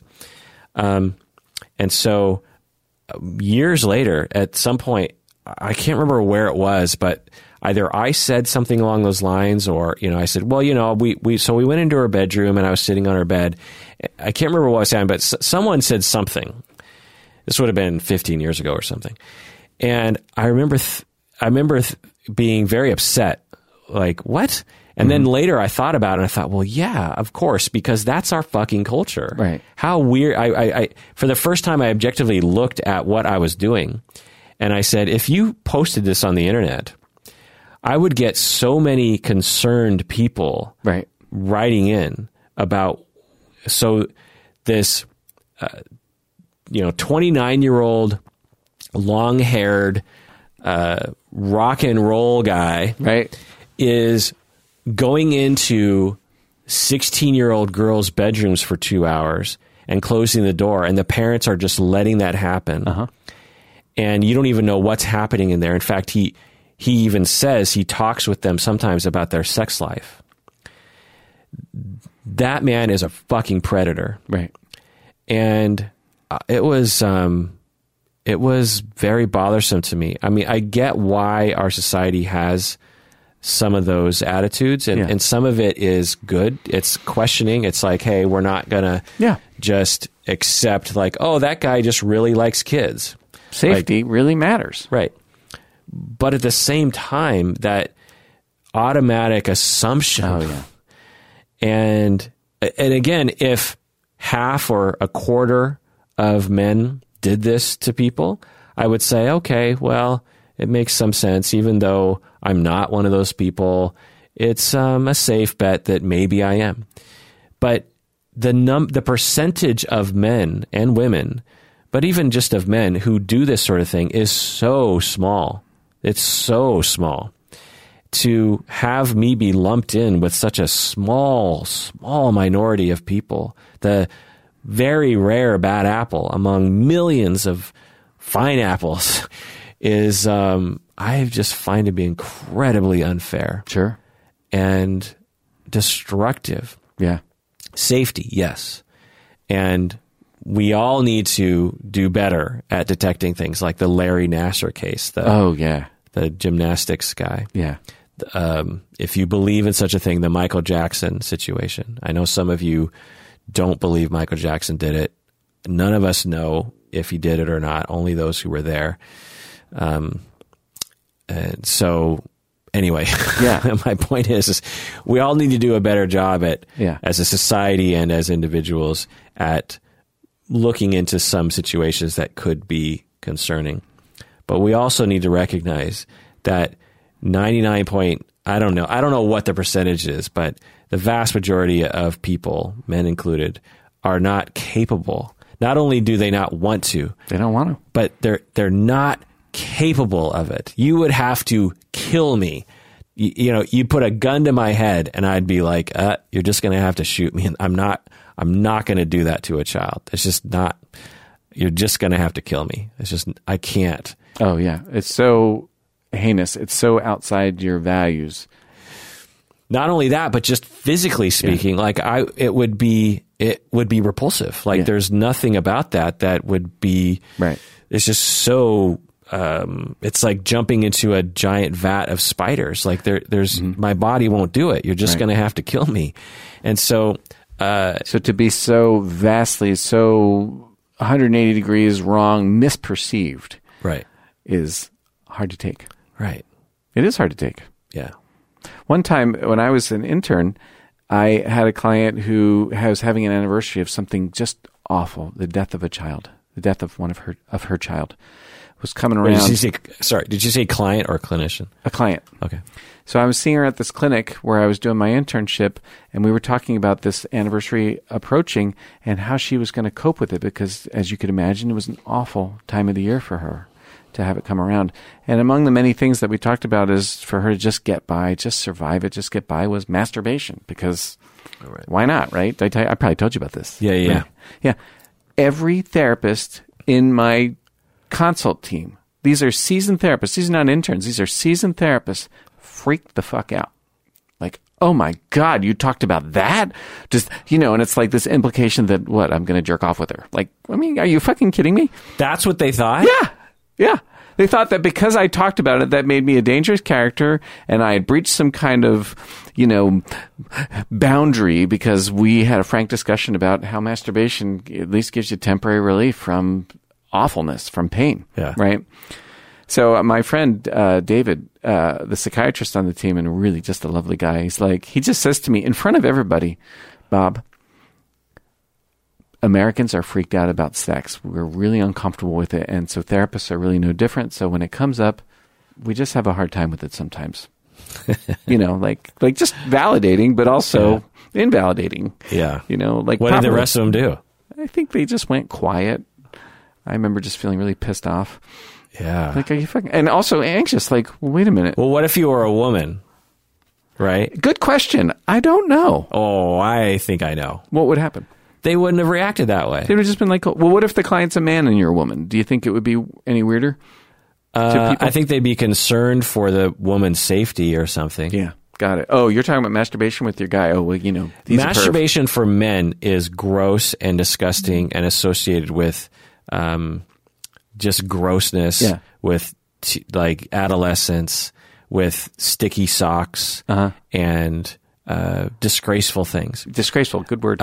Women masturbating is associated with liberation, self-love, relaxation, and nothing gross. Yeah. There's nothing gross about women masturbating. There's everything gross about men masturbating. It is one of the weirdest things in our society.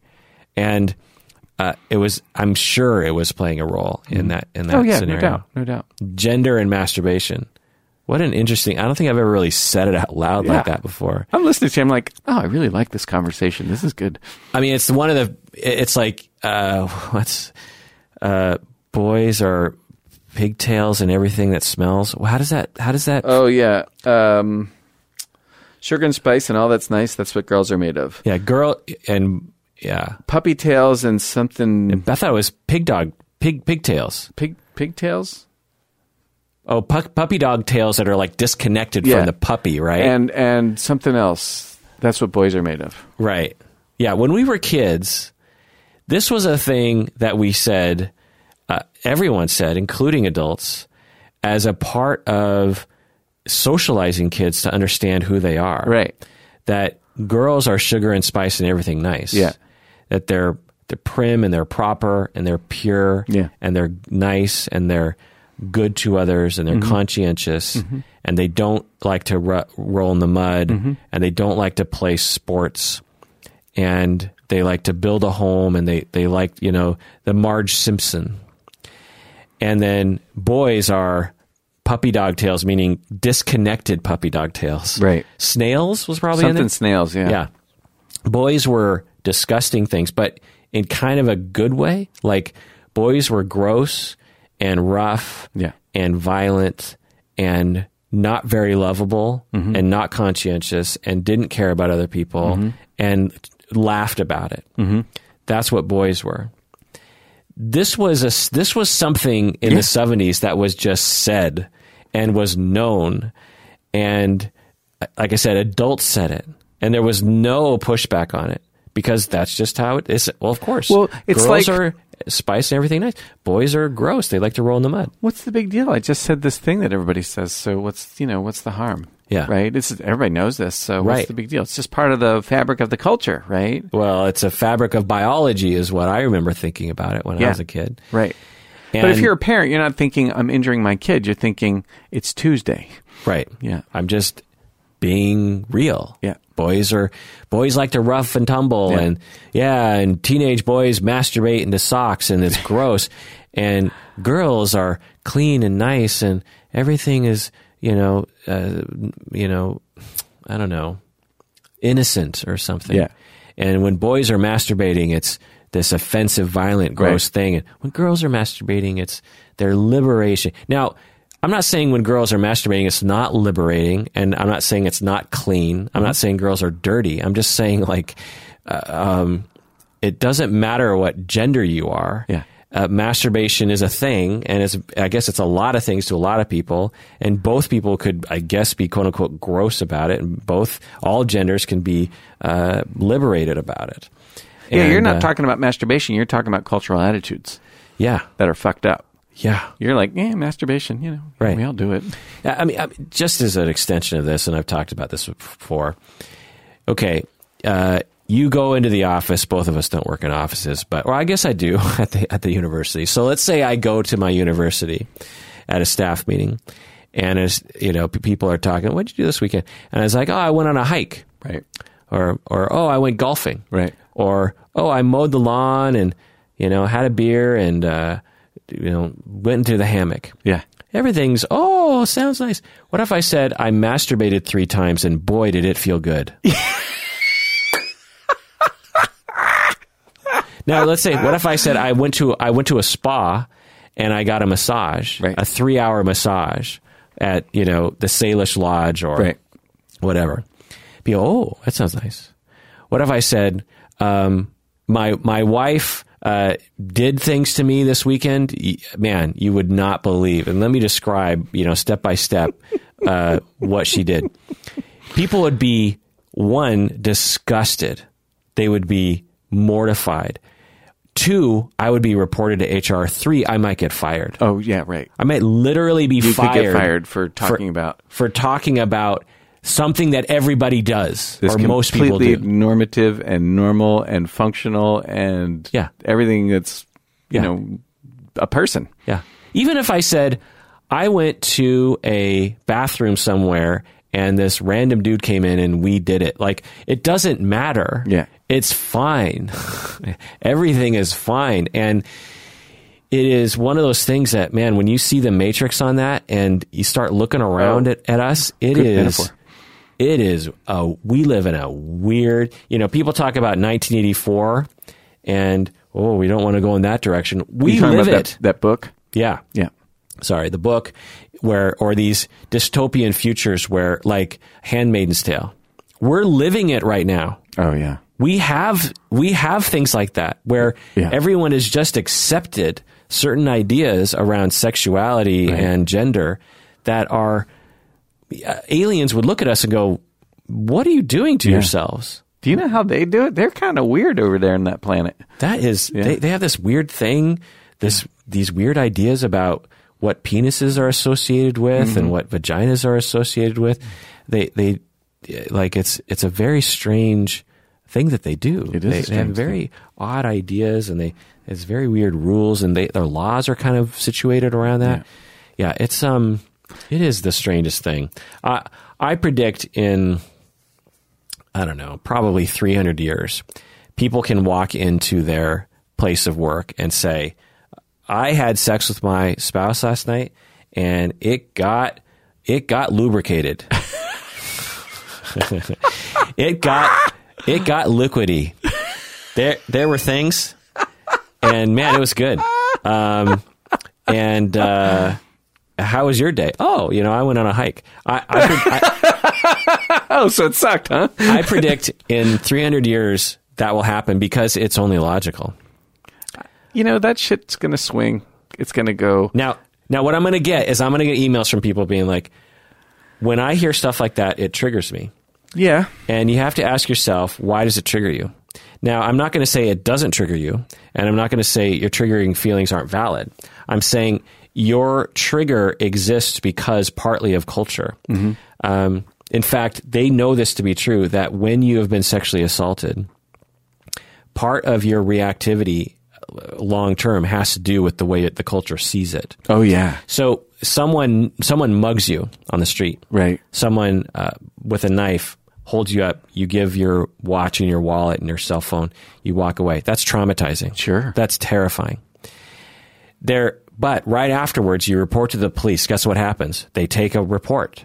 They believe you. They don't question whether or not you were wrong or right. You are at a dinner party, or you'd be like, you're not going to believe what happened to me last weekend. And one, you talk about it. Yeah. And two, people are like, oh my God, I'm so sorry that happened to you. Right. Okay. You are sexually assaulted. Same scenario, same alleyway, same person, knife point. That guy rapes you. If you even go to the police are going to question whether or not it really happened. Why were you there? Were you intoxicated? What were you wearing? Why were you even there at night? How many times has this happened to you before? Is this woman promiscuous? Not only that, the laws might actually protect this person. Who knows? You go to a dinner party, you're not going to want to talk about it because, one, people aren't going to want to hear it. Some people aren't going to want to hear it. Two, some people are going to judge you as like, oh, what kind of person? So, what kind of person are you that it happened to? What kind of person are you that you're talking about it? Right. And why are you laying this on us? Yeah, right. If you were mugged, no big deal. Yeah. You're raped, totally different story. Yeah. Now, that's only because we do that to ourselves. We invented those rules at some point in our society. We did indeed. And so the harm of being raped is massively compounded by the way in which people are treated afterwards.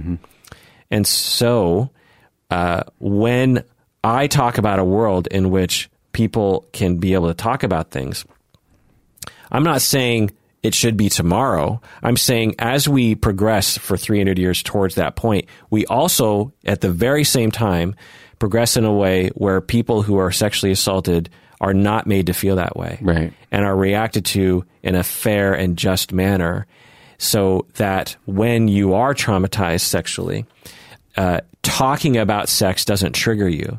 Because after you were sexually assaulted, for you, for many people, after being sexually assaulted, the topic of sex was triggering to you, because most people, even when they brought up sex or you brought it up, that was also traumatizing to you. So when I talk about that world, I talk about many different changes happening. Oh, yeah. Many different things happening so that people can be real. Now, at that 300-year point, we're still going to have people who are going to sexually assault people. I'm not saying that's not going to happen. But what a wonderful world it could be, where when people are sexually assaulted, they feel absolutely safe to raise their hand immediately and say, I was sexually assaulted.